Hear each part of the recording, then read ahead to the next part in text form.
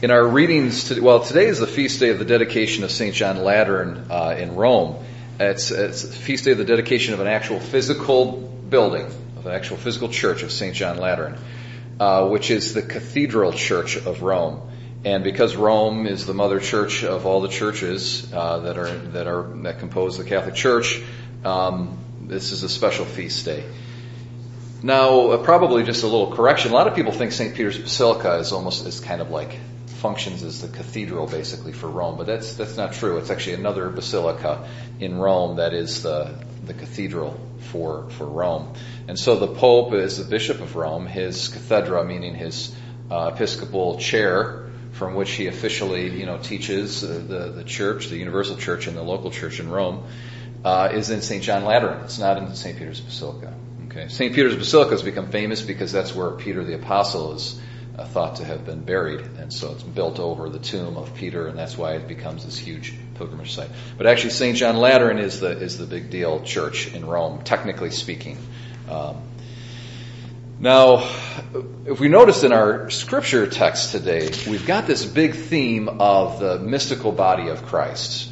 So it's kind of interesting because there's actually a focus on the people of God as mystical members of the body of Christ, really being what the church is. But yet we're celebrating the dedication of a physical building.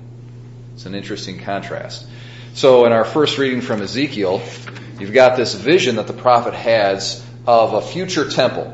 Okay, in Ezekiel's day, the actual physical temple had been basically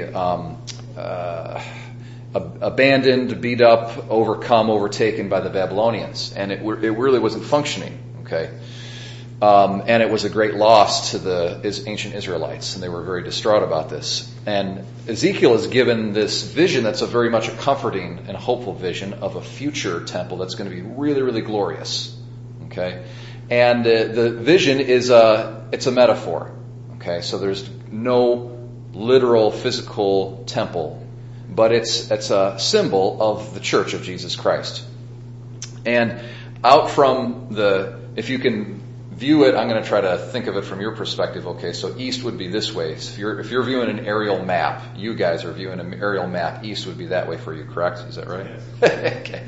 So if you think of the temple like this. Okay, from an aerial view, east is that way. From the southern part of the temple flows this river and then heads out this way to the east, and then goes down and eventually joins the Dead Sea. And these waters that are full of life, because they flow from the temple of God, go down to the Dead Sea. And if anybody knows the Dead Sea in the land in Palestine, the Dead Sea is got such a high salt content that nothing can live in it.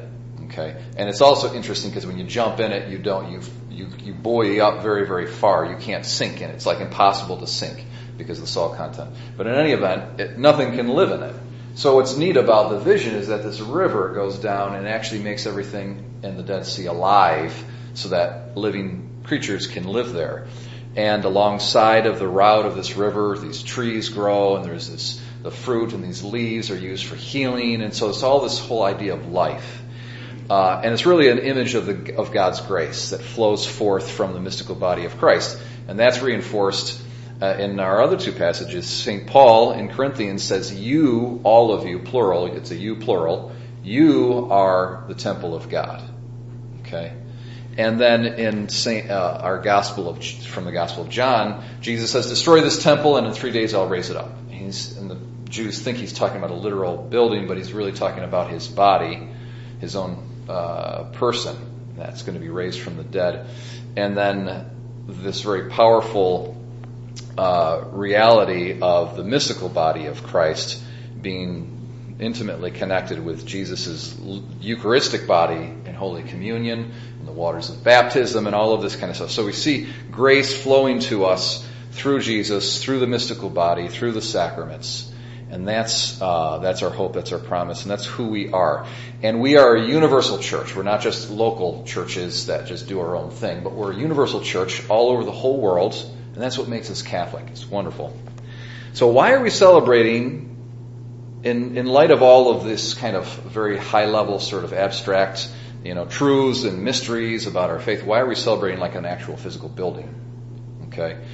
Well, the physical building is really important. Probably in the early church, it was wealthy patrons who opened up large. They would have a section in their home that was very large, and the people would come in and they would have the Eucharistic liturgy in that space.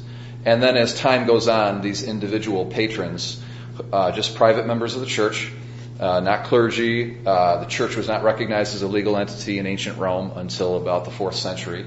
So for the first few hundred years, it was just very wealthy, generous patrons who would basically dedicate large sections of their house or just give a piece of their property for the use of the liturgy. And sometimes they got big and big. So there were some private homes in Rome that are still known to this day by their original names of the patrons who established it. At this point, there's these huge basilicas built over them, but they started off as just little pieces of property that would have been considered big for the time, but still, by our standards, would have been small. And that's where the Eucharist was held.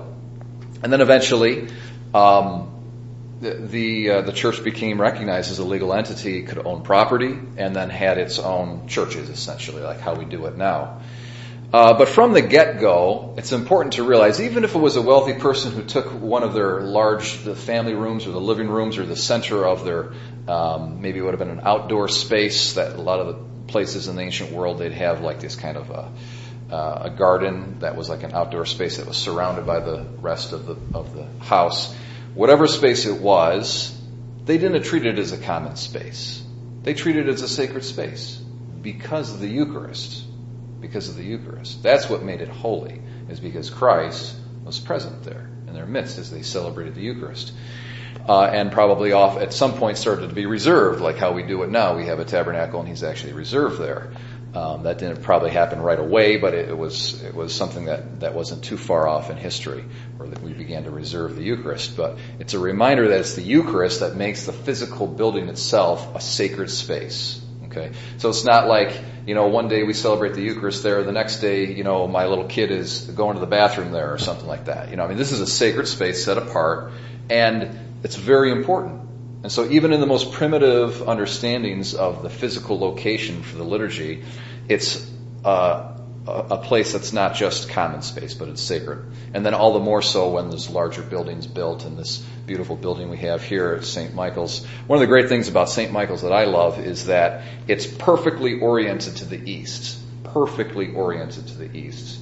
And that's kind of like the ideal traditional way of building a church.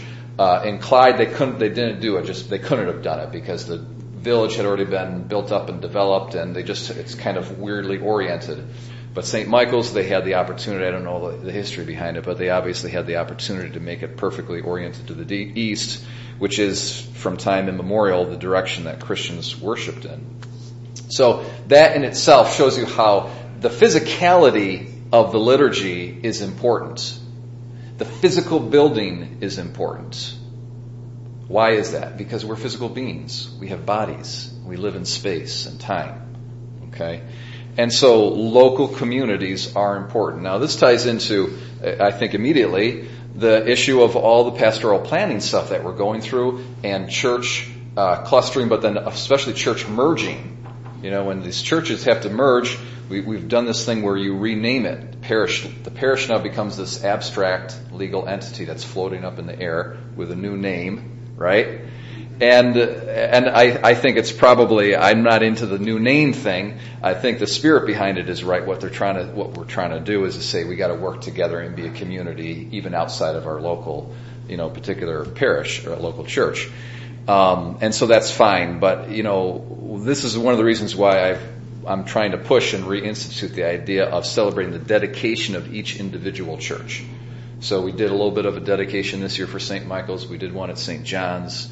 And next year we're going to be able to do all three. And I'm going to try to make a point of it because I really want to get across how the physical location is important. But there's a balance to all of this because we're not just physical beings, but we're rational beings too. The traditional definition of a human being is a rational animal. And so we have bodies and we have souls as well. And what's amazing about the human soul is that we're able to encompass all of the universe in our minds. We can conceive and grasp all that exists with our minds. Animals can't do that. Animals operates simply by what's in front of their face. So they're super, super parochial. Okay, animals are like exaggeratedly parochial to the most, extent that you could possibly imagine. And we talk about, anthropologists look at this when we're talking about human evolution. If there's various credence and weight to different evolutionary theories, they try to look for a specific line where there was animals before and then humans after. Where did that line come from? One of the things they look at is transferable tools. Okay, so like an animal, like a monkey, can take a stick and he can see some ants and be like, ooh, I want those ants. And then he uses the stick to dig the ants out and eat the ants and have the ants crawl up the stick. And then the stick is gone. He doesn't ever think about it. But human beings, we can use our mind to say, ooh, I'm going to use this stick in a context I can't currently see or perceive in a future context. Okay, so I'm going to build a tool that's not going to necessarily accomplish a task that's immediately in front of my senses. I'm going to build a tool that I can use tomorrow and the next week and the week after, and I'm going to make the tool better, so forth and so on. That's what human rationality and what the soul is all about. That's given to us by God directly. And that's what makes us in the image of God. And so we see this balance where we can say, I am dedicated to my local community because I'm not this disembodied spirit floating out there in the ether. But at the same time, I'm a rational being creating God's image, and so I can think past my own parochial limits. I can transcend tribalism, me and my group, my family, my town, my this, my that, my race, whatever it might be. We're rational creatures creating God's image. We can transcend that kind of local pig-headedness, so to speak, and we can think in terms of global community. And this is what makes us Catholic. So it's a balance of both the local, physical, and the transcendently that which transcends the local, because we both have bodies and we have souls. This is the beauty of the Catholic faith. This is the beauty of the Catholic faith. It has that nice, beautiful balance between the physical and the spiritual. So let's keep this truth in mind as today we celebrate the dedication of the Lateran Basilica in Rome.